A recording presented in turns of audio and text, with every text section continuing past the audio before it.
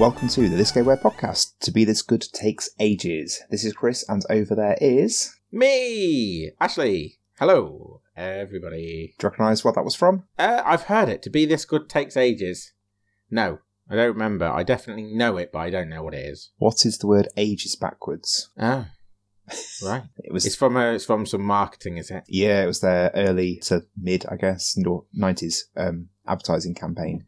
To be this good takes ages, and then the ages spun round. It was Sega. It sounds like an advertising campaign for an extra mature cheddar cheese company. Yeah, I can see that. Cave-aged. Cave-aged? What's that mean? Cave-aged. Aged in a cave. Cheese? Yeah. Yeah. Oh, are we going to go... We're going down a little cheese rabbit hole, are we? Well, you don't really like cheese, so you wouldn't know about these things. I hate cheese, so I wouldn't know at all. There are multiple cheeses that are aged in caves. There you go, there's the... Does the cave enter certain je ne sais quoi to the cheese? It literally does that, yes. It adds a certain, I don't know what bacteria. Ugh. And that's how you get different flavours of cheese. I mean, that's how cheese works. Especially blue cheeses.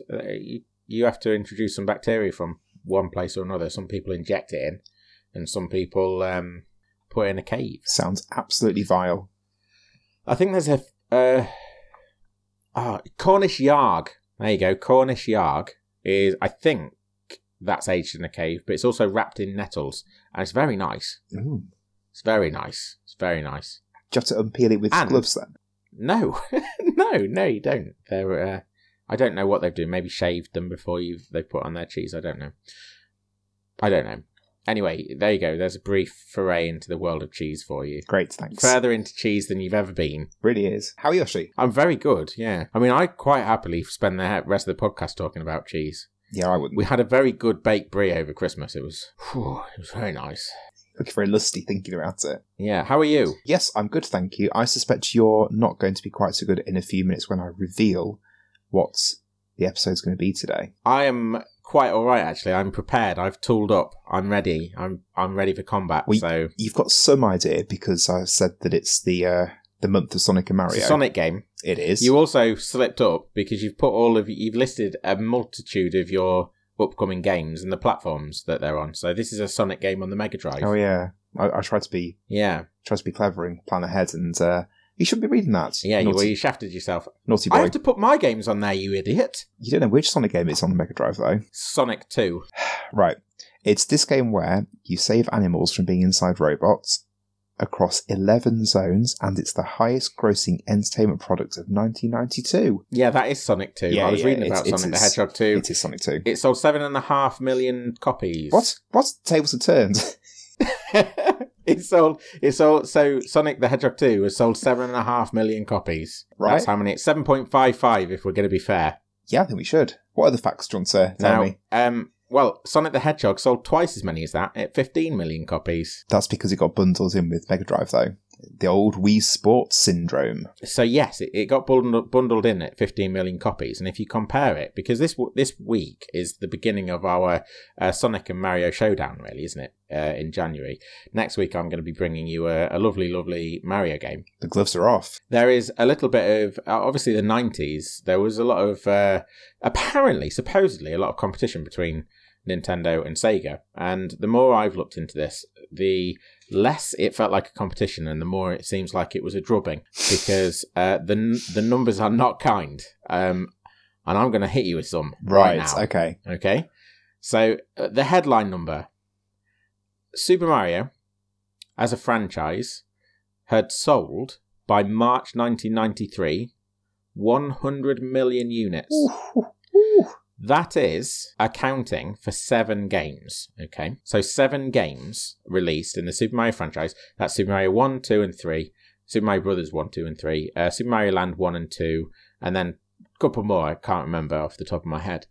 Sold 100 million units altogether. All good games to a T, it has to be said. They are, yeah. Sonic the Hedgehog, as a franchise, across 24 games, has sold 63 million units. So the first 7 games in the Super Mario franchise sold more by 1993 than Sonic has ever sold in its entire run. So there we go. There's the headline number. And numbers do speak for themselves, don't they? That's what they say. Lies, damn lies, and statistics. I've got some more for you. I mean, they're not all bad for Sonic, but they aren't great.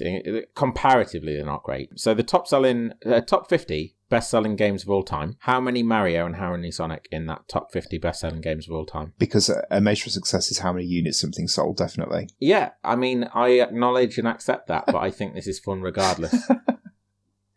Sorry, what was the question? I was trying to think of a witty rebuttal, and that was the best I could come up with.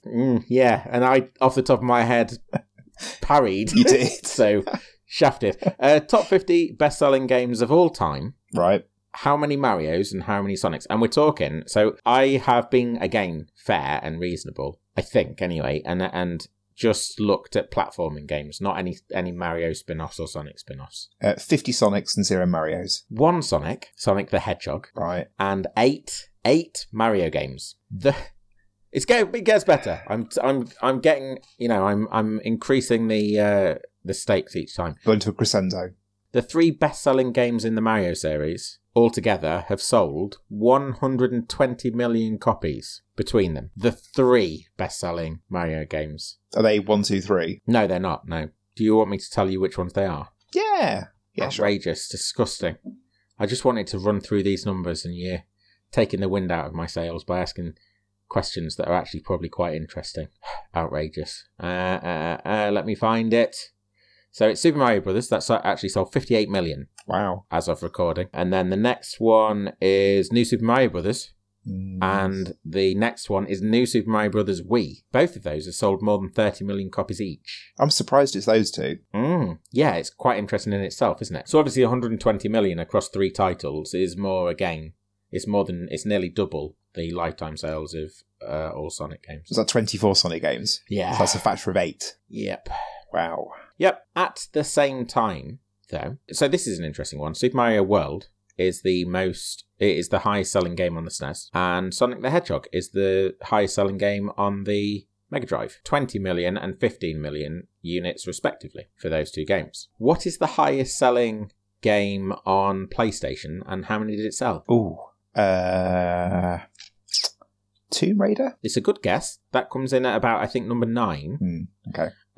It's Gran Turismo. I know. Gran Turismo.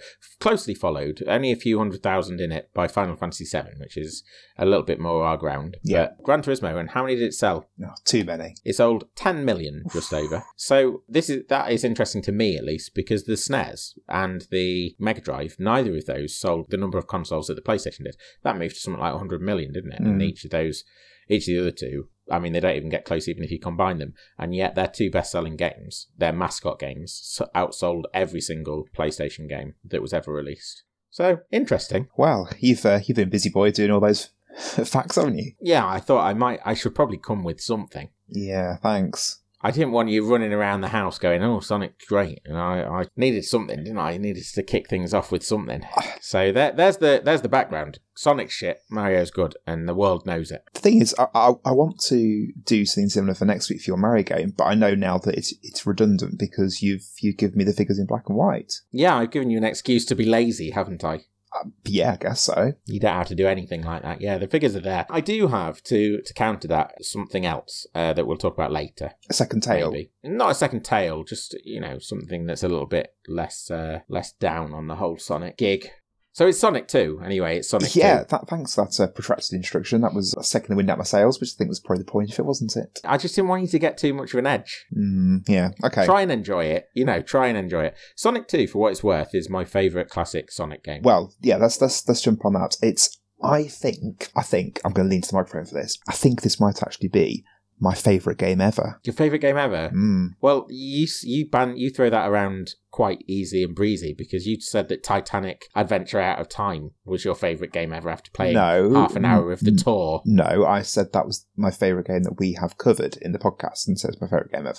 Okay, listen back to the episode because I'm pretty sure you say, I think this is the best game we've ever played and it might be my favourite game ever. No, that might not be quite what I meant. Maybe I was being a bit bombastic. No, I know. I said no. So there we go. No. Sonic's your favourite game ever. Titanic's your favourite game ever. They rhyme. It means nothing. They rhyme. That's nice. Titanic and Sonic? Yeah. At best, it's a half rhyme. Para-rhyme. Typical Sonic. Yeah, I also think this is maybe my most played game ever. Really? Yeah. You mean in hours played? Yeah, Or... probably more than any of the Final Fantasies as well. I used to just sit and play this over and over and over. I had friends that came over and we'd play it 2-player. I'd sit by myself and play it by myself, complete it, start again, rinse, repeat. Yeah, I mean, again, this podcast has been an insight into you in a way that I never expected it to be. But that does explain a lot. What do you mean? That fact. How dare you? I used to play it through with friends. They used to leave. I used to carry on playing it. I'd get to the end. I'd start again. I'd torture myself over and over and over for hours on end. Sisyphus. And this is where we are now, look. Was it Sisyphus who rolled the rock up and then had to do it all over again? Yeah. Yeah, that's what that was. Yes, it was. The thing that makes me... So I understand the sentiment. I accept the sentiment. I accept that you say that you've played this probably better, more than any other game. Obviously, we don't have what we have now. Most consoles, they keep like a running tally of the hours that you spent on things, don't they? Yeah. And you didn't have that on the Mega Drive. The thing that makes me a little bit, just a tiny bit skeptical, is the fact that the game is quite short. So... Have you looked into the how long to beat time? No, that's again a good question that I don't think in this episode is my responsibility, but No. I'll do it now. Thank you for picking up the slack for me. No, I only asked because it's 11 zones. The first game had 6, so it's more variety, but maybe not longer because the first game was 6 zones, each with 3 acts, whereas this one is 11 zones, most of them with 2 acts. So maybe does end up being fairly even, but a bit more variety within that. Yeah, which I don't think is necessarily the worst thing in the world. No. Sonic the Hedgehog 2 has a main plus extra of 3 hours on How Long to Beat. Okay. So, that's more than I thought it was going to be, actually. Assuming you were finishing this game, I guess. You were getting to the end and then you were starting again. Yeah. All You weren't Chaos just Emeralds dying as or well. something, yeah. Everything. I never finished Sonic 1, 2 or 3. Or Knuckles, or Heroes, or Colours, or any of them. Advance, or any. Yeah, I've never finished a single Sonic game, I don't think. I got close with Mania, but then I got bored. Well, as I said back in the Sonic 1 episode, which was episode 36, I was absolutely obsessed with Sonic. I collected the comic, I had loads of books, I used to watch the cartoon religiously as well. I was really into it, and this kind of variety, we got this when I was at kind of the peak obsession, even to the point where even as an adult I still buy books about Sonic. I treated myself to the Sonic Encyclopedia over the Christmas break. Waste of money, unless you get cold. Maybe if your electric costs too much, you can set it alight. Well, the reason I bought it is because in our Gamer's Gift Guide, I recommended the Mario Encyclopedia, which is by Dark Horse. I think it probably is, yeah. Are you preparing yourself for next year's Gamer's Gift Guide, are you? Well, the Sonic one came through, and because I thought, oh yeah, I love Sonic, and it's not as disappointing. Yeah, it's not as good. Yes. So there you go. Why? Out of interest. I'm taking that as a cheap win. Maybe that's a parable for both series as a whole. Yeah, unfortunately so. It just feels a bit more cobbled together than the Mario one. The Mario one went into real great depth about all the characters and the games. Each game had a really in-depth write-up about every single level and the baddies and stuff, whereas this one is a lot more surface level. Yeah, which I'm being serious. We can elaborate on now or later, but I think that genuinely does speak of the games in terms of how the games were experienced, at least for me. I don't feel like Sonic delivers on its promises a lot of the time, and it's all quite surface and flash. I know we had that kind of I had that revelation certainly back when we played Sonic 1, that it maybe wasn't quite as good as I remembered it being, and I'm really hoping that isn't the case today. We'll find out. You've played Sonic the Hedgehog recently, though, surely? Not Sonic 2, not for a while. No? No. I have. Oh, not good? We'll leave it there. Yeah, okay. Just as another tale, I said about how I played this a lot. When I was about 17, me and my friends did a bit of a speedrun challenge to see how quickly, I think I've told this story before as well, see how quickly we could complete the first zone, and I managed to complete Act 1 of Emerald Hill Zone in 24 seconds, and that remains one of my proudest moments in my whole life. What's the speedrun, what is the fastest? Oh, I don't know. Complete time for that? 24 seconds, oh, Chris. Okay. 2002. Okay, cool. Yeah. Nice. I mean, it sounds fast, but it also... Took me up. How is the game 3 hours if one of the levels takes 24 seconds? It took me a long time to get it down to 24 seconds. It was all about Okay, Yeah. you hold down right for 3.5 seconds, then you jump, and then you jump on this. It was very precision. I mean, that does sound like speedrunning. Yeah, completely. And it's the perfect game for speedrunning, because Sonic's all about speed. Yeah. To its detriment. Do you want to know when the game came out? 1992. It released on the 21st November 1992 worldwide, and it was the first game to have a worldwide simultaneous release. Really? I didn't know that. Yeah. That's good, And I guess. it was, this is going to make you wince, 21st November was a Tuesday, and it was dubbed Sonic Tuesday. Yeah. By who? Sega. And everyone else. The media. No, I don't. I think Sega. Fine, it's Sega. It was Sega. Okay. Yeah. It was also, here's a bit true for you, that date was used for an in-game cheat code. So you go into the game and there's a level stats which you can unlock by doing something, I can't quite remember what. And then within the level stats menu, there's a sound effects menu. And if you select the sounds 1, 9, 9, 2, 1, 1, 2, 4. So the date, 21st of November. Yeah, that's right. And that's the 24th of November. That doesn't even make sense. For goodness sake. Carry on. Okay. They can't even do their cheats right. Sorry, I'm having a moment. I might have copied that down wrongly, although I suspect probably not. Oh, right, okay. Anyway. All right, fair enough. You input this code that's definitely Sonic Tuesday, and it lets you access debug mode, so when you go into the game, you can then place down rings and coin monitors, ring monitors and stuff like that, and that was how I then was able to use Supersonic and Bessery levels. That wasn't part of the speedrun part of it, that was just me having a bit of fun with the game. Right, cool. Yep. I like how your yep actually suggests that it's not that cool at all. No, the yep was because I'm feeling panicky now that I've done a bad. That you've written everything down. Run. Okay. Yeah. Oh, you don't need to worry about that. All right, thanks.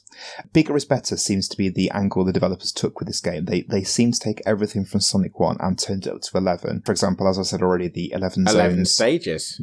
Zones, even. Exactly. Yeah. 11 instead of 6, meaning much more variety. You had Tails, the second character. Tails was specifically developed for siblings as opposed to friends. The idea being that Child A would play it in their bedroom and Child B, the younger sibling, would want to join in, and that's what Tails was aimed at, was younger siblings.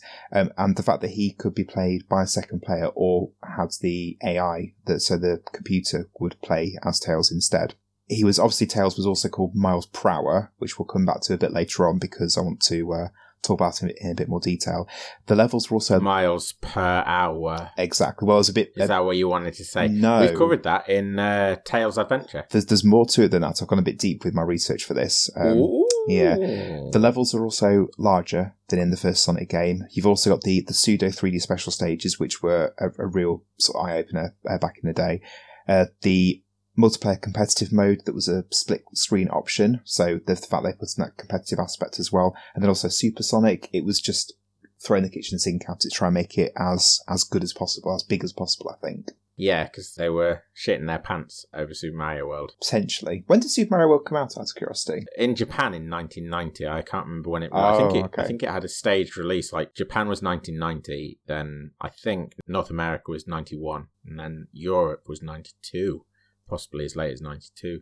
So it was definitely out when Sonic 1 released them? Yeah, it was, yeah. In Japan, anyway. Right, I'm going to go into my deep dive then about the development of Sonic, because I've got quite a lot of notes about this. The history of how Sonic 2 was developed is a lot more storied and checkered than I thought it was. Above and beyond the stuff that's covered in Console Wars? I'll be honest, I don't remember Console Wars in that level of detail. Just that there's a lot that went on behind the scenes. So for anyone that hasn't read Console Wars, or maybe wants a bit of a refresher like I had doing this today, it was developed by Sega Technical Institute, which was a development team founded in 1991 by Mark Cerny, aka the guy who went on to be the PlayStation daddy. Yeah, and also did Marble Madness. Yeah. Oh, well, of course, let's not forget Marble Madness. The aim of Sega Technical Institute was to combine new American talent with skilled Japanese developments, and one of their first projects in 1991 was Green Dog. Yeah, and he was supposed to be... We covered this mascotry thing in that episode. He was supposed to be like a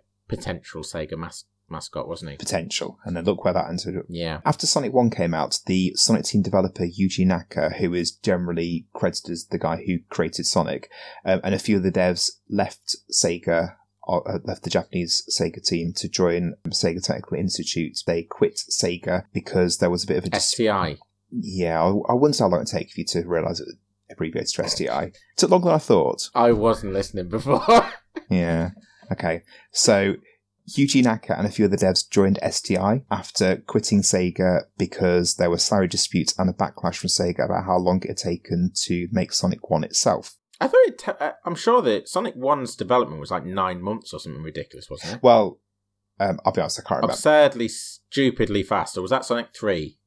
Sonic and Knuckles. Oh, I can't remember. I'm dragging it out of the back of my head, so I might be wrong about all of that. It just might be half remembered. In November 1991, STI began work on Sonic 2, and development wasn't easy due to the fact that this company had been founded with American developers and Japanese developers, and there were lots of tensions between the fact that the Japanese people had worked on Sonic 1 and the Americans hadn't. There were problems in terms of visas, the Japanese staff coming over having problems getting into America itself. There were also culture differences, language differences, differences in their visions for the game. Sonic CD was also being developed by Sega of Japan at this point, sort of simultaneously alongside Sonic 2, which meant that Sega were humming and hawing about what to do. What do they want to just focus on Sonic CD? Do they want a Sonic 2 game separate to Sonic CD? And they hummed and hawed about that for about 2 months, meaning development didn't start until early 1992, which meant they had to have a 9-month turnaround, which is maybe where that has come from, that you just mentioned a minute ago. The first game had a development team of 7 people. The second one that we're doing today had a development team of 38 people, so it really was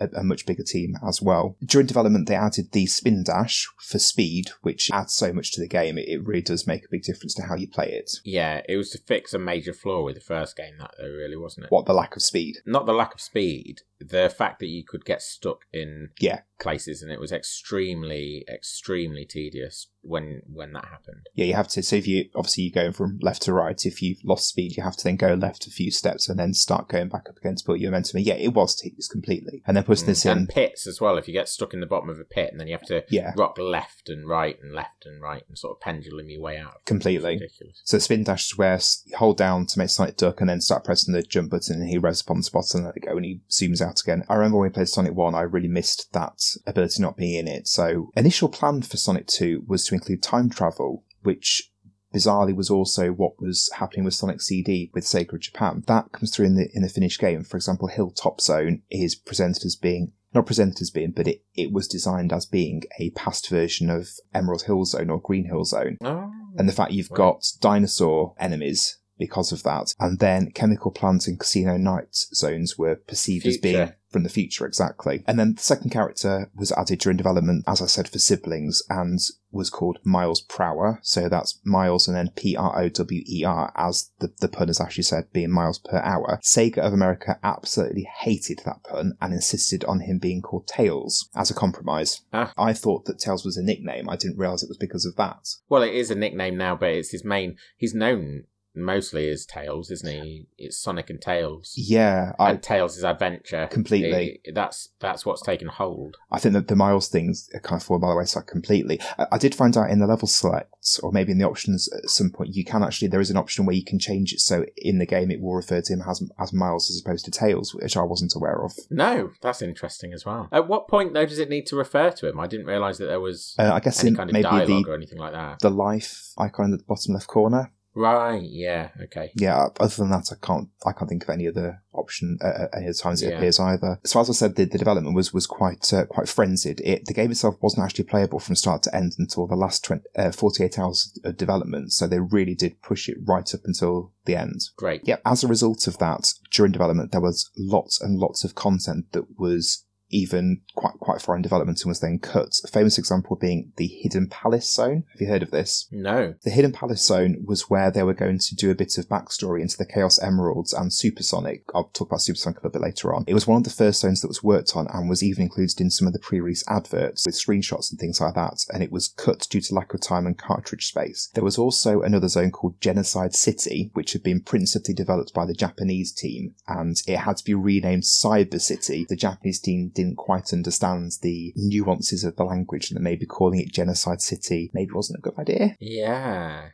Yeah. I'm going to ask you a question. I bet you don't know the answer. I'm I'm sorry if you don't. What was the Japanese name for that? Genocide City. What was the Japanese name? I've got no idea.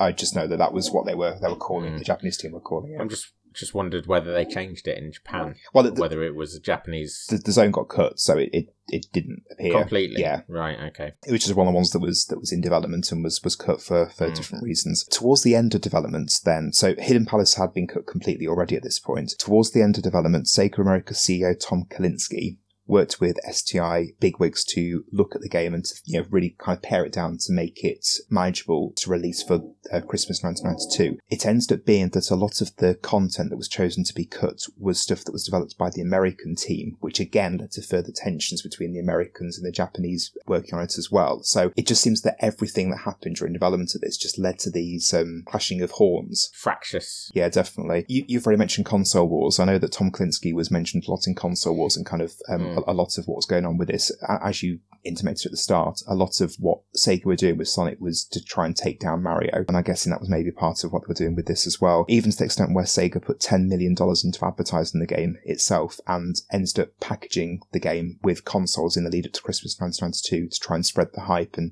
try and get it out as much as possible. When the game released, it broke a lot of records on release. For example, it was the most pre-ordered game in Europe up to that point anyway. It became the fastest selling game in the UK with 750,000 copies sold and accounted for 48% of all software sold in that week in November 1992. It grossed $50 million, which is around $92 million in modern money on day one in America, and just smashed record after record everywhere. It garnered lots of accolades, like lots of Game of the Year awards by different publications, and reviewed very, very well as well. Bizarrely, it didn't sell well in Japan. Well, it didn't. It sold well. I was going to say it didn't sell well anywhere, but you can't really argue with 7.5 million copies, can you? I was just going to say it didn't sell as well as Sonic the Hedgehog. It sold half of what Sonic the Hedgehog sold. Which, given that I mean, personally, I think that Sonic 2 is better than Sonic the Hedgehog. Yeah. As I remember it. Anyway, we'll find out for sure shortly, I guess. But there's a downward trend. There is a constant downward trend with Sonic games. The initial release, that 15 million, was never matched, not even close. And the Sonic and Knuckles and Sonic 3 combined only sold 4 million. So presumably a split between those two of maybe 2 million each. Wow. I remember Sonic 3 being very expensive when it came out, so that might have been part of it as well. And the fact you had to buy both, but in order to get the full experience. Experience the thing, yeah. Broadly speaking, for anyone that's not aware, Sonic 3 and Sonic & Knuckles was developed as one big game, and then it got cut to get it out the door as quickly as possible. So it is one game in two halves. And again, that, I think, as you said, is to its detriment as well. Yeah. I think the fastest thing about Sonic games is actually the turnaround time on development. Yeah. Well, the fact that you had this, and then, as you said, Sonic 3 was pretty... I think Sonic 3 was 1993, so hot on its heels. And then Sonic CD for the Mega CD was also being developed at the same time as well. So even at this point, they were starting to churn them out quite quickly. Yeah. While we're talking about sales figures then, by the end of 1996, Sonic 2 had 8.2 million copies sold worldwide, which I thought was pretty impressive, but then compared to some of the figures you've bandied around, isn't quite as... How many copies, sorry? 8.2. And that's as of when? That's by the end of 1996, so you're quite far after the Mega Drive has petered out, really, at that point. Yeah. It was the sixth best-selling game franchise between 1996 and 2012, I can tell you that much. That's surprising. It is, given the numbers. When you actually look at the numbers that those games have sold or were selling, it doesn't seem like... I mean, there must be a massive drop-off between number 1 and number 6. That's all I can say. Yeah. If anyone's got this far and is not sure what Sonic is all about, then I'll just do a quick overview of the gameplay. It's exactly the same as Sonic 1. You run from left to right, you collect rings, you jump on bad guys to free the animals trapped inside. The rings are your health. That's about it, really. This time around, the Chaos Emeralds are accessed through checkpoints. So you get to the checkpoints partway through each level, and if you die, that's your save point. In Sonic 1, do you remember how to get to the Chaos Emeralds? You have to go... It's the spinny, roundy bonus levels, isn't it? Do you get 100 rings, and then you can go through a big giant ring at the end of the level? Yeah, so it's 50... Jump through a big giant ring. 50 rings at the end of the level. You've got that giant ring you have to jump through, and if you miss it, you can sometimes make it back in time, but again, as we talked about, the momentum means you can't, and then Sonic will automatically run off the side of the screen. So again... trying to make it accessible, bigger is better, etc. They thought about how to make the bonus stages more accessible. So the checkpoints, and they're now the checkpoints which save your progress. If you pass them now, they will then, if you've got the correct number of rings, the stars will appear, and if you jump into the stars, it will then take to the bonus stage. They also, I found out through, well, it was in the Sonic Encyclopedia, and I don't quite remember it being this, so I want to look into this. In the Sonic Encyclopedia, it says that it was reduced to 20 rings to, again, make it more accessible. I always thought it was 50, so that's something I want to look into when we're playing it today. I think having 20 would make more sense, again, trying to make it that you can get to them more easily. But that's not my memory of it anyway. The special stages are those, as I said, the pseudo 3D where you're going through that half pipe, avoiding the bombs, collecting the rings to try and get the requisite number to collect Chaos Emerald.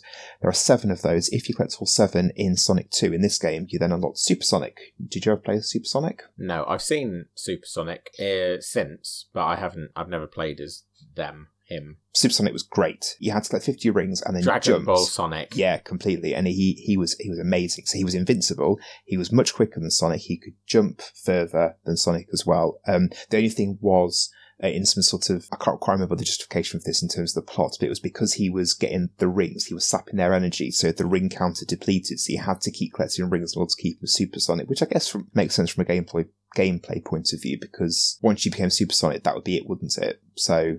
And then, of course, if you're Super Sonic, it goes down to 0, then becomes Sonic, and then you've got 0 rings, so you're in a bit of danger at that point as well. At the start of the game, you can choose to play as either Sonic or Tails, or you can play this Sonic and Tails together, with Tails being controlled by the computer. Well, that's what I did as well. Interestingly, Tails can be controlled by a second person at any point, so if you have a second pad plugged in, if someone comes along and just starts pressing it, automatically that person gains control of Tails, and they called that 1.5 player. Oh, right, okay, interesting. Yeah. That is pretty cool, like pick up and play, drop in, drop out sort of gameplay. Miles, or Tails, whatever you want to call him, implementation-wise, not that great, because of the big gap in speed between him and Sonic. You often found if you were playing as Tails, you got left behind. So yeah, not great. And then you'd helicopter back in on the screen. Yeah, his AI was designed to mirror exactly what Sonic did. So if you jumped as Sonic, he jumped as well, etc. But completely, as you said, the speed difference was there as well. He was also, the AI sometimes made some questionable decisions, like jumping into pits and things like that. But he did have infinite lives, so actually said he would helicopter back in. I always preferred playing as Tails. I found him the plucky underdog character. I found him a lot more relatable than Sonic. I always preferred him. Strangely, I always preferred playing as Tails as well. I was never really into the character of Sonic. I didn't like the brashness and the in-your-face cool. Yeah, completely. He was supposed to exhibit, but Tails didn't really have that. Tails seemed like the kind of character who would just be giving Sonic side-eye and apologising with his eyes to everybody on Sonic's behalf. Like, like Sonic comes in, orders his chili dogs, bashes through the door and leaves, and Tails is just throwing money at people, going, "I'm really sorry about him. He's just my boss. I don't know what to do about him. I've spoken to him about this behaviour, but what can you do?" Yeah, that's Tails to me. In the plot of the game, it's that Sonic lands on this. Well, the plot, which is blah blah paper blah, thin, as always, blah blah blah, Robotnik, something, Chaos Emeralds, something, Death Egg being his big flying spaceship named after the Death Star from Star Wars. Interesting or tedious? I'll let you decide. It's fine. It's fine, yeah. The Tails thing comes into it that Sonic is on this island explorer and he keeps seeing these 2 Tails hide into bushes and he's hearing bushes rustling and he finds this character and it turns out that Tails is this super fan that's been following him and really wants to copy Sonic and Sonic basically says, "Alright then." Right. Oh, that's ruined Tails. Ruins it? That's ruined Tails, yeah. Well, because he just wants to... I didn't realise that he was so... needy. Sycophantic, yeah. Oh. I wish I'd said that now. Yeah. He was the best part of the game as well. Well, that's all I got about Sonic 2. Shall we jump in then and see if Tails is maybe a bit better than that then? We will, but I have just realised that I've accidentally lied. Because the best part of the game is not Tails, is it? We both know what the best part of the game is. What's the best part of the game? Is it the famous pit in Mystic Cave that you can go into and then not get out of and die? That's a right pain. No, that's not the best part of the game. Best part of the game, Chemical Zone. Doing Pop Sonic, underwater. Wait for him to die. Chemical Plant. Sorry. Dun, dun, dun, dun, dun, dun, dun, dun, dun, dun, dun, dun, dun. Yeah, Boom, just boom. drown him. Just drown him.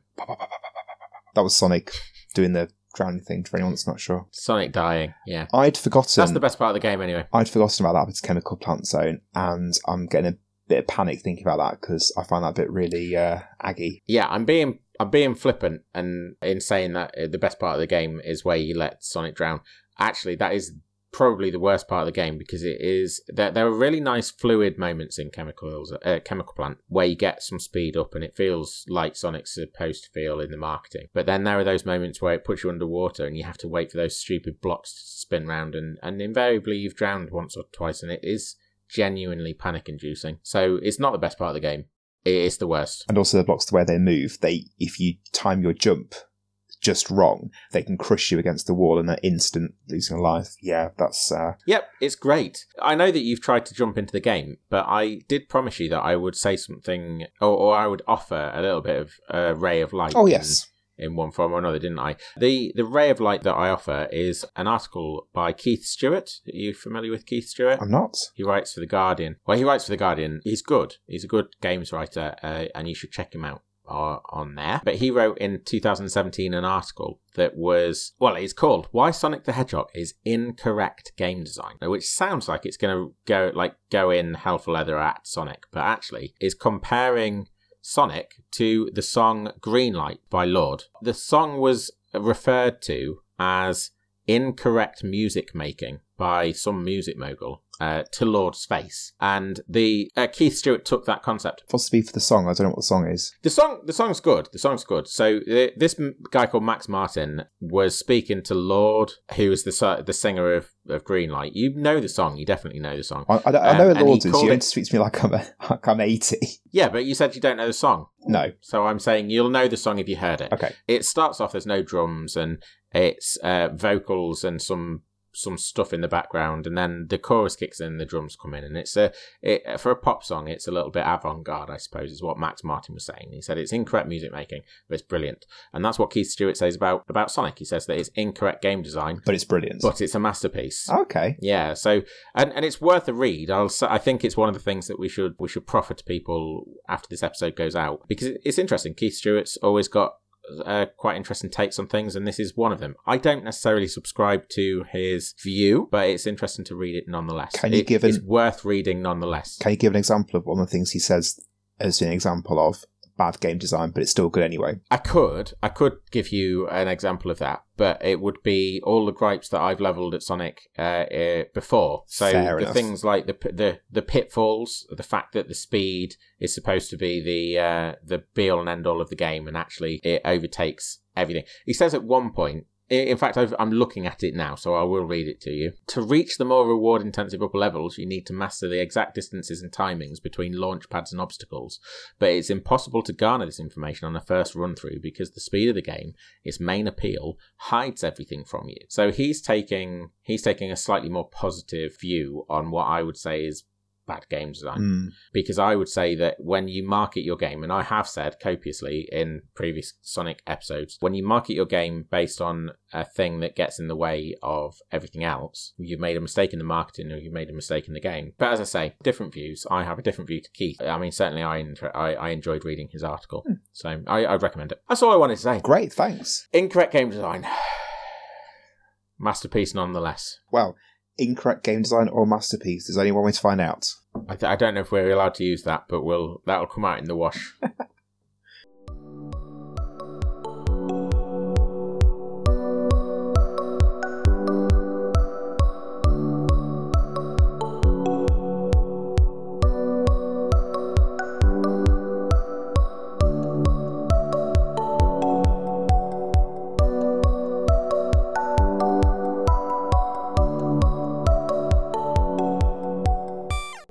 Sonic the Hedgehog. He did a second game. What? Oh, we matched up there. Yeah. You started doing the backing track to my song. That was nice. Thank you. Just call me Michael Jackson. Totally unplanned, everybody. That, by the way, Jackson. I know you can't. I don't think I would. I don't think I will. Sonic the Hedgehog 2. Sonic 2. Sonic. No, not Sonic. Sonic. Sonic. What is that? Is that the Vor stuff? Or... Yeah, no. The Vor stuff is different. Sonic is just a meme, I guess. Some weird. Is it a bad? Is it bad? Have we just done a bad thing? I think it's bad. Like, no, it's not bad. It's just a weird, like the Sonic fan, the Sonic fandom has a lot of weird aspects to it, and I think Sonic is an example of that. And you were plopped right in the middle of it. What, in that Venn diagram? Yeah. Sonic 2, how'd you do? I really loved that. I really enjoyed that. Good, I'm glad for you. You didn't? I didn't mind it. Hey! Surprise. I actually quite enjoyed it. There you go. There's the revelation for this episode. It was all right. And I said to you, we came off mic, and I said to you, have you played this recently? Or I might have said that on mic, I can't remember. I said, have you played this recently? I have. And then off mic, I said to you, this game isn't good. Before we started playing. I think I might eat my words a little bit on that. Not fully. Because it's still lumbered with the problems that Sonic has just entrenched in the game, in the franchise. It's still lumbered with those. But as a follow-up to Sonic the Hedgehog, this is a huge improvement. Yeah, definitely. I remember coming away from Sonic 1 having a bit of a bad taste in my mouth, just that it wasn't good compared to what I remembered. Whereas this, I think, is what I remembered it being, and I think is a damn sight better than the first Sonic game. It's also, I think it's easier. I think so. I think the bosses are easier for a start. Definitely. I think the bosses are easier. I don't know if that's a good thing or a bad thing. I don't really mind breezing through the bosses, but yeah, it was notable that I wasn't really having any troubles with the bosses here. I wasn't having any troubles with any of the game at all, but I think, again, something we discussed off mic, I think a lot of that is because of how much I played it. I know this game so well. I know from this platform that if I jump down here, there'll be some hidden ring monitors, for example. So I think for me, that was why I was going through it so quickly. I thought that the whole experience tonight would have been, for me, I thought it was going to be primarily sort of the positive feelings would be nostalgia driven, and the negative feelings would be to do with having to play the game. And I definitely got that thrill of nostalgia, for better or worse. And I don't know the games in the depth that you know them, but I certainly remembered certain parts of it, and the music sort of it chimed with those little nostalgia bells that go off. The looks of it just they take me back to certain living rooms, which is maybe like I end up feeling like the little boy that was the little boy. I end up feeling like the cool kid that was sat in my cousin's living room playing Sonic the Hedgehog 2 while his mum neglected us or something. Probably cut that, but... I thought you said you either... Or a variation on that theme, various different living rooms at various different times. Which is nice, it's a nice feeling, but I thought it was going to be only that. And it turns out that it was a bit more than that, so that is actually quite a pleasant surprise for me. At the same time, I won't be rushing back to it. I got a real nice sense of nostalgia, a big rush actually, when just the introduction music and animation, where you've got that where it says Sonic and Miles Tails prower in, and then the ring that says Sonic 2, and then he pops up and he does that thing with his back and he jerks his thumb up and then Tails appears and does a little fist pump. That was such a rush. Yeah, those little sequences at the beginning of Sonic games, I think are just really well done, and this one in particular, it's got a bit of style to it. It kind of lives up to what they were, what the ambition was in terms of style, dress. Yeah, and it's the style that they were trying to pump into gaming. To be honest, gaming lacked it. We touched on Green Dog at the beginning of it, or close to the beginning of this episode, and covered it way back when in episode 2, I think, if it was of this podcast. Green Dog felt like a game that was reaching and never quite got there. Well, actually fell far short. It was a parody of Cool. It was a parody of 90s surfer culture. The Sonic 2, presentationally, I feel like it did something that maybe, certainly that I hadn't experienced at that point in terms of actually getting to that place that they wanted to be in terms of style and coolness. Do you mean the visuals then, or the presentation of the game, visuals, or everything? But particularly the introduction. Right. The the sparseness, the spareness of the Sonic the Hedgehog and Miles Tail Prower, that presentationally is on point. And then, as you said about the animation's so smooth and laid back. They seem very relaxed, and I'm going to sound really uncool, but like the what's it called? Like the Fonzie of the early 90s. That's what the Fonz. You know, well, Fonz was cool. You know what I mean? No, he wasn't. That's kind of the point. Oh no, but, you know what I'm saying though. You know, I like do. They seem to nail it in a way that they probably don't again after this. Well, picking up a couple of points you said there, then I thought visually it looked absolutely stunning for a game that came out 30 years ago this year. I think it looked so good. No? Yeah. Yes and no. Okay. Yes and no. I think the characters looked particularly good, or Sonic's especially looked good. And the enemies, they looked pretty cool. Sonic's had a bit backgrounds. Sonic's had a bit of a facelift since the first one as well. We found a little chart that showed its evolution over Sonic 1, 2, 3 and then Sonic Mania, and a little bit darker compared to the first one, and then a bit of a light shining off his head, which doesn't sound much, but it just gives a sense of depth to him. Yeah, that was actually prompted because you and I were both trying to remember exactly how he looked in the first one, because I remember him being a lot dumpier than he is here. And then when you look at him, he's actually quite comparable. He feels different. I don't know why. He feels a lot more fluid. I mean, he feels different. Well, what I was going to say was, visually, he feels a lot more different. He feels a lot different to what he did in the first one, but he actually isn't. I don't know whether, therefore, it's everything else that's changed, the overhaul that's taken place with sort of level design or visual design that is then impacting on him or not. I don't know. I don't really know. But yes, you said about him being smooth. He actually, in terms of control, I think he actually does feel a lot smoother. Yeah. And more. It's fluid. I think fluid is the word to use rather than smooth. He doesn't seem to have as much inertia and friction, and I think that is to his benefit. It feels a lot easier to play as a result, and a lot more fun because of that. You feel nippier, and that's what a Sonic game should be, isn't it? Nippy. So yeah, positive change. And we should have checked. I did say, didn't I? We should have done a side-by-side just to make sure, because maybe it's just that we're misremembering. But I genuinely, I'm sure they've done something, just small tweaks in terms of how much friction there is between him and the ground. Just before we move on from that point then, I'm thinking about the design. I think that we're maybe being swayed by what Sega did with the whole classic Sonic thing, where they've, like for Sonic Generations, for example, where they presented classic Sonic as being short and dumpy compared to modern Sonic. Because actually in this, he isn't like that at all. And I'd never really realised that before. So we've Mandelaed it. Yeah. Well, we've been Mandelaed because of what Sega have done, how they've presented him to us. You know what I mean? Subsequently, yeah. Yeah, interesting. The human brain.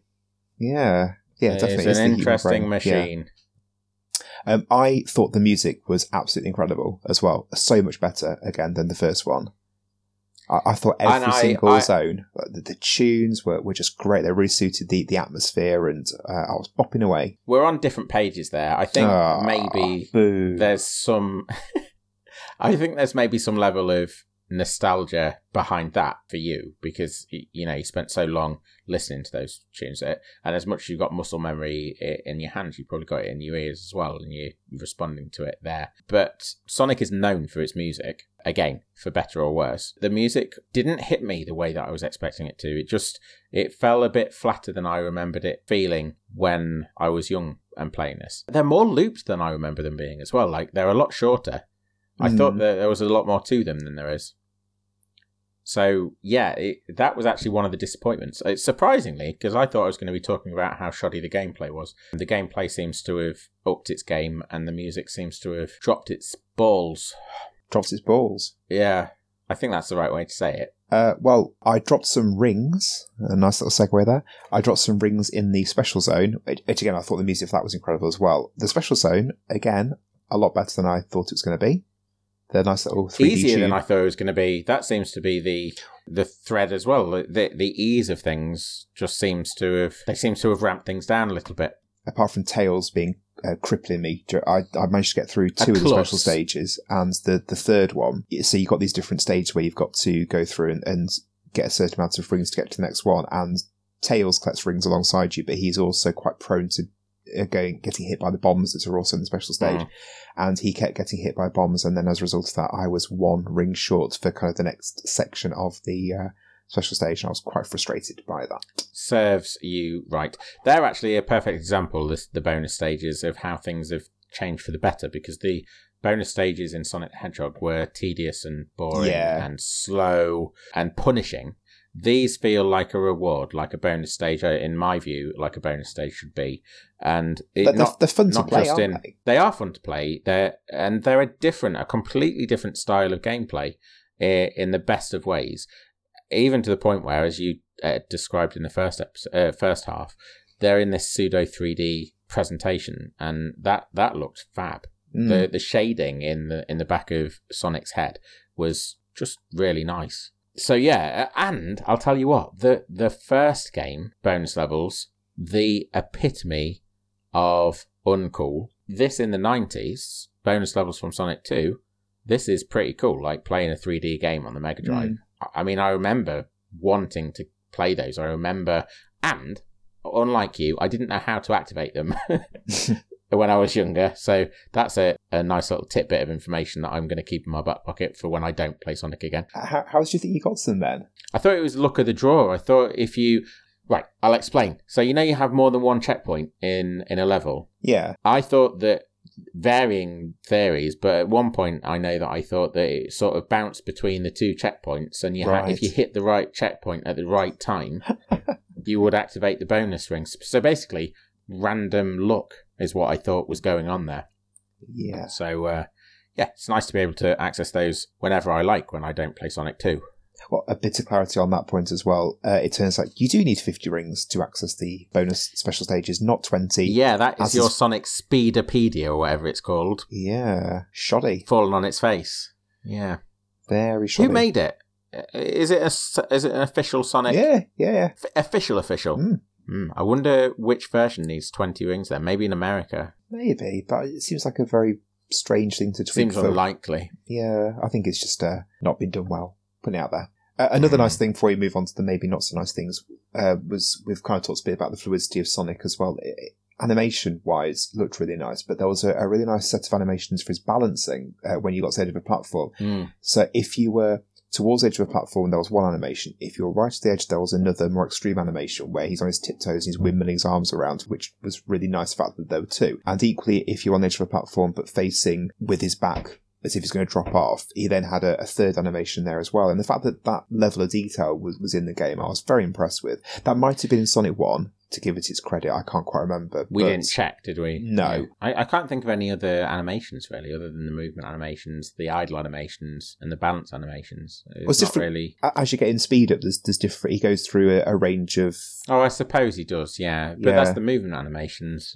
If there's one thing you can't really complain about, it's the look of the characters. The characters look good. And I would happily say that all day long. So. Oh, and one last thing I liked about it as well, which might seem like a really, well, it will seem like a really nerdy point, was I liked the sense of geography that the game gave me. So when you're moving from one area to another, and that definitely got around to Sonic 3 as well, the fact that the zones felt fluid, that you're moving from, for example, Hilltop Zone, you then move into Mystic Cave Zone, and I always felt that the idea was that was one of the caves that you've been traversing above, if that makes sense. So in Sonic 3, they moved into, the example I can think of off the top of my head was Ice Cap Zone is the 5th zone in Sonic 3, which you then move into Launch Base Zone, and the very first bit of Launch Base, the ground has got snow on it, and then it then peters out because you're then in the Launch Base itself, as if these 2 zones are literally sat right next to each other. And I thought little attention to detail like that was great. Yeah, it makes you feel like you're on a journey. And I said to you,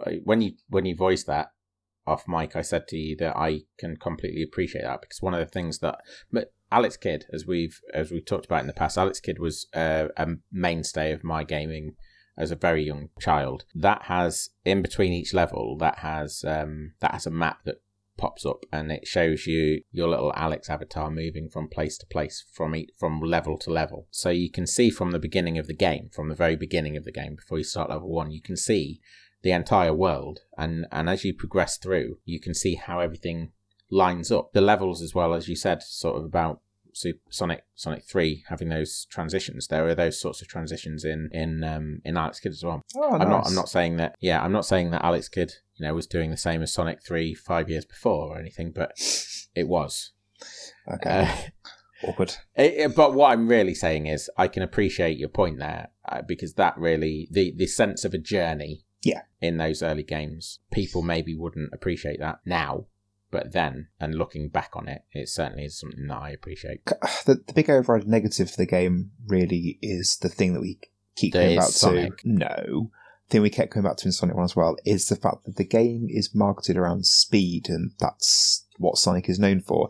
And then the levels don't let you do that. The game is designed to thwart speed. Yeah. It feels very much at odds with what you think of when you think of Sonic. That is what I mean when I say it's a Sonic game, because all of them do that. There isn't an embracing of...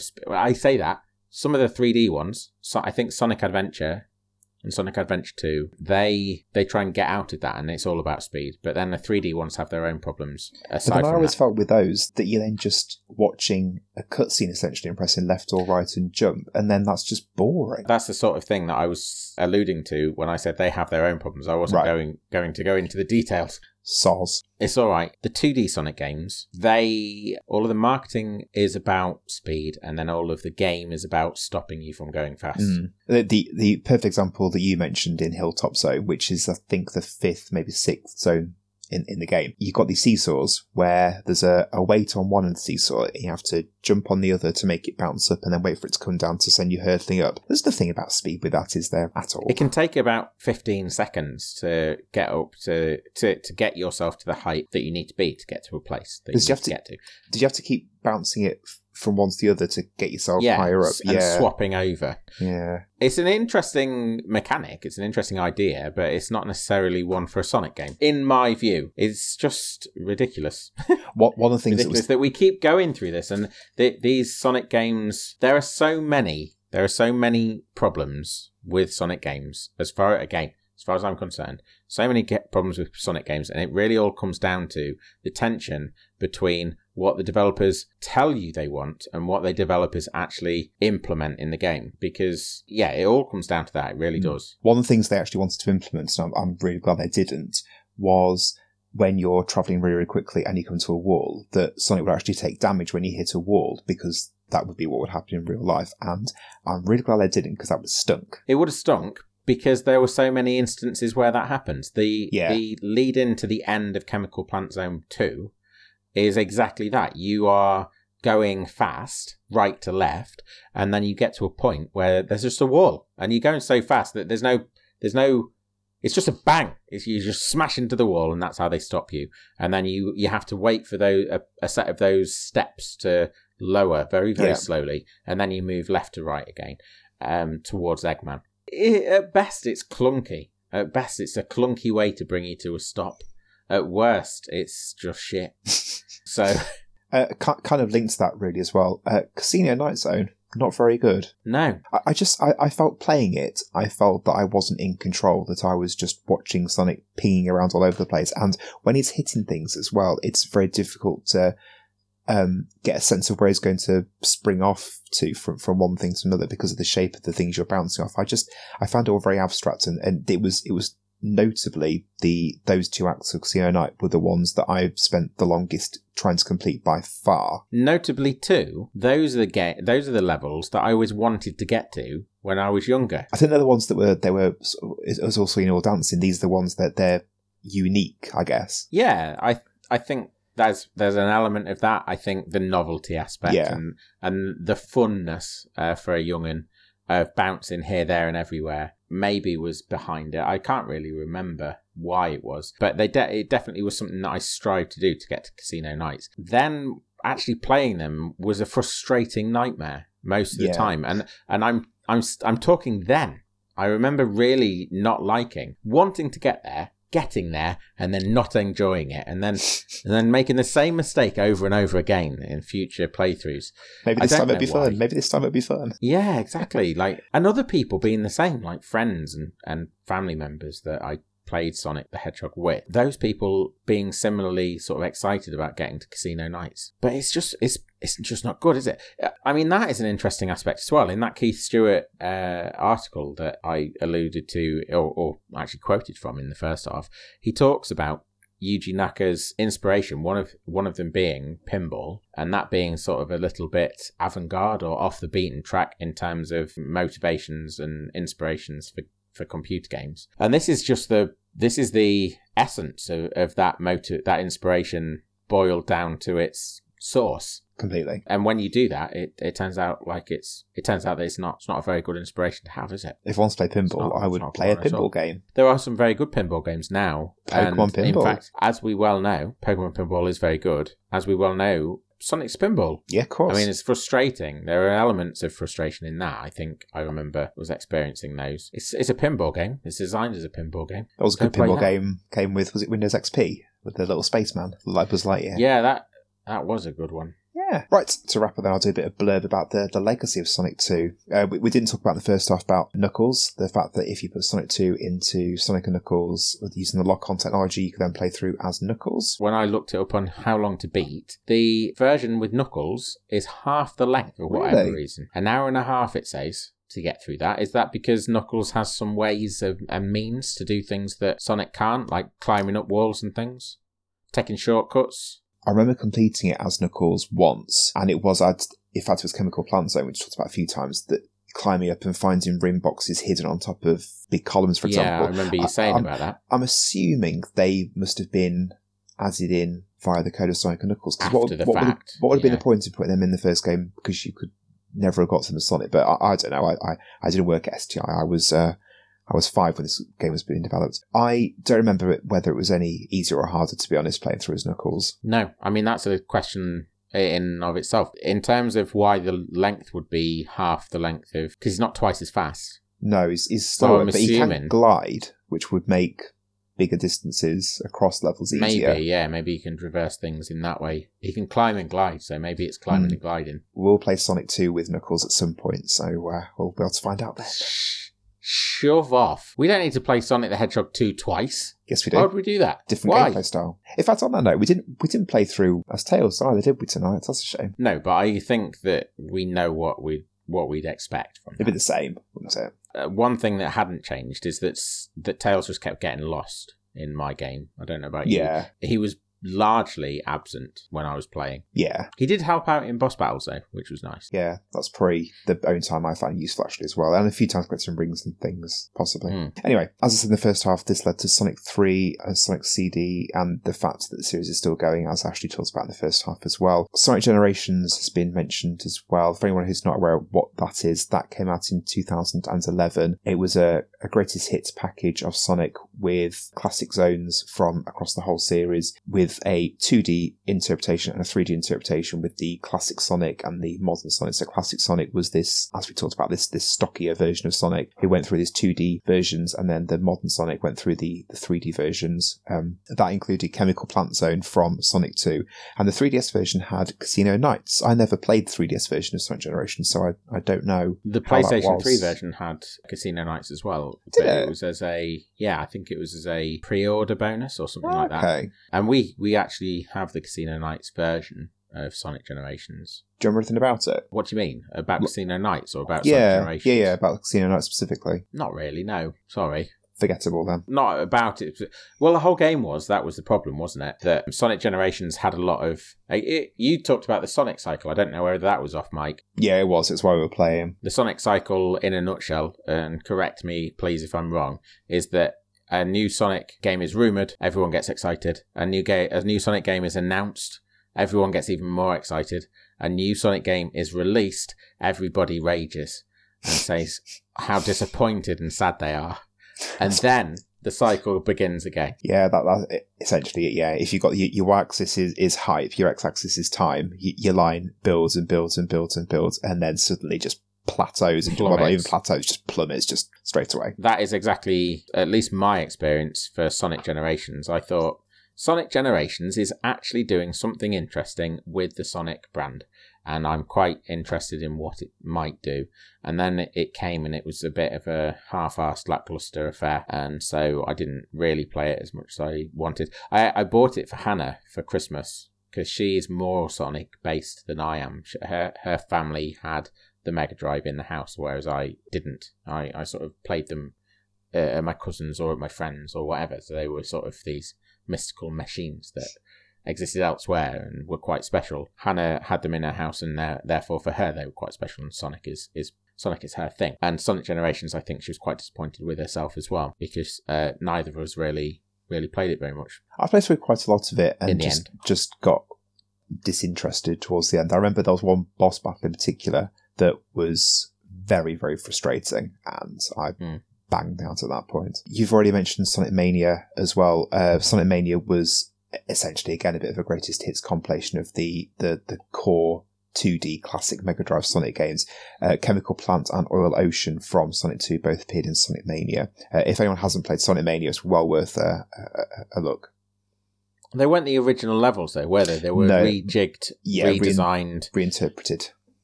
And Sonic Mania, again, this comes with the caveat that I'm not. I don't know if you've realised the biggest Sonic fan. But Sonic Mania is probably the best iteration of Sonic that's ever been made. It was made by... It started off as a fan project that Sega had the wherewithal to make official, and then the people that made it did the best job that anyone has done for a long time with the Sonic brand.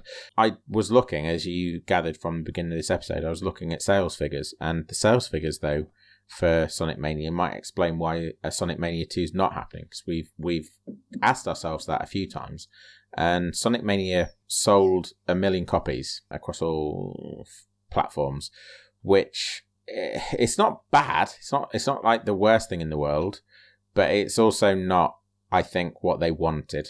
At the same time, Sonic Lost World, I'm looking now, Sonic Lost World in 2013, 710,000 copies. Sonic Boom, Rise of Lyric, 620,000 copies. Sonic Generations, 1.85 million. Blimey. So, yeah. Sonic Mania released for everything as well, and then it was re-released with added content too. Yeah. So to even get 1 million... There was a news report just before Christmas actually saying that Sonic Mania 2 had been touted and then was cancelled because Sega decided there wasn't enough interest in it. And that their sales figures might explain that. Might be why. It's a shame because it's the best thing that Sonic have done. That Sonic Team have done, but the whole point is it wasn't Sonic Team. The whole point is it was righting the wrongs that had been Sonic done to Team Sonic. Yeah.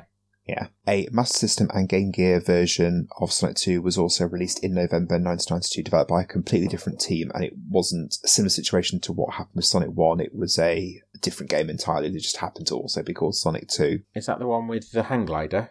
Yes, it is, yeah. It is, yeah. So that's the one that my cousin had on the Game Gear that we played behind the sofa at my nana's, because that was the only place we were allowed to plug the Game Gear in. Behind the sofa? Yeah.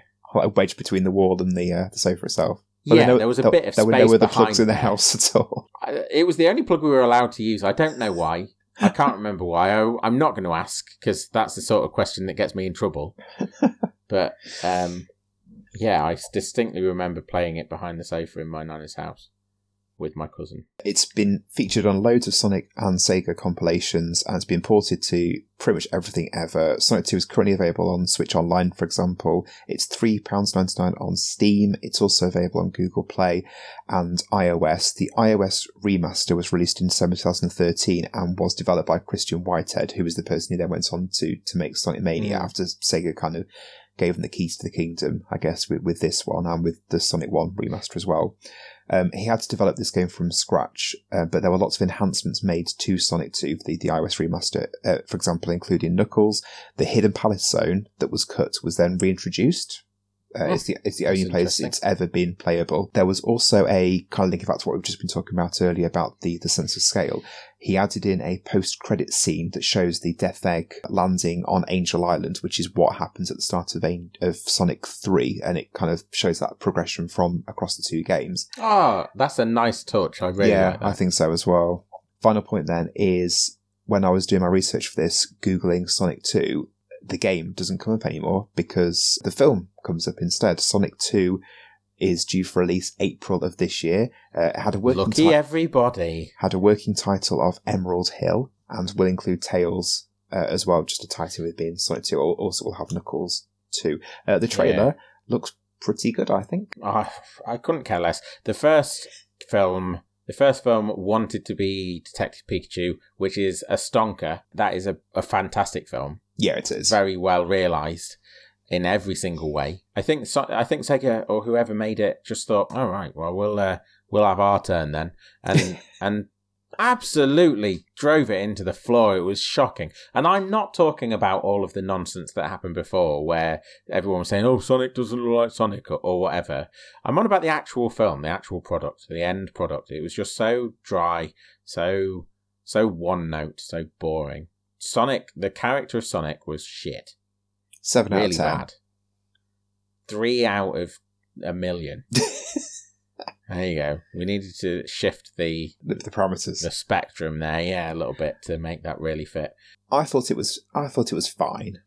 It was one of the better serviceable video game movies, which admittedly isn't a particularly great playing field. Yeah, I'm at a loss as to think of any other ones except maybe Detective Pikachu. Oh yeah, Detective Pikachu, off the top of my head for now. Definitely much better. It is, isn't it? Yeah, it's very good. Because they thought about it as a film, not as a way to revive a franchise. Well, just putting it out there. Yeah. Right, there we go. That's Sonic 2 then. Thank you for being able to hash it out. I'm glad that you had a bit of a revelation during that and thought actually it was all right. Will you go back to it though? Okay. It was okay. No, I obviously won't. I think I've said that about 4 times. You have. In roundabout ways in this half. It has just occurred to me that I might be forced in one way or another because I was probing you in the mid break while we were playing as to what the game in 2 weeks' time will be on the Game Gear, and it literally has just occurred to me that it might be just like you. You'll get a little weird thrill from going, hey, we're playing Sonic the Hedgehog 2 on the Game Gear, and we're going to just play Sonic the Hedgehog 2 twice. Is that what's happening? That's what's happening, isn't it? It's always nice to do things.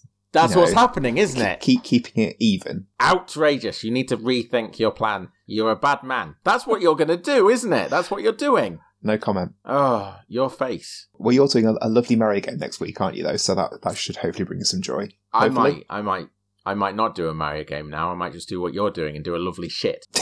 Oh, okay. Well, that might not be very nice for people to listen to, though. I will send it to you in a post box. In a box. I will send it to you. And I will request it back. I'll ask it to be returned after the episode next week. And then I'll send it to you again in 2 weeks' time. Well, I look forward to that. Okay, right. Good. Okay, so thank you everyone for listening. As we just said, it will be a Mario game next week and then maybe Sonic 2 on the Game Gear the week after. Who knows? You're a baddie. Thank you again for listening. If you haven't already, come and join us on social media. We're on Facebook, Twitter, Instagram and YouTube. And if you could like, share, subscribe, rate and review as well, we'd really appreciate it. Yes, please. Sorry, Ash is too busy sulking. Thank you, bye. I am sulking, yeah.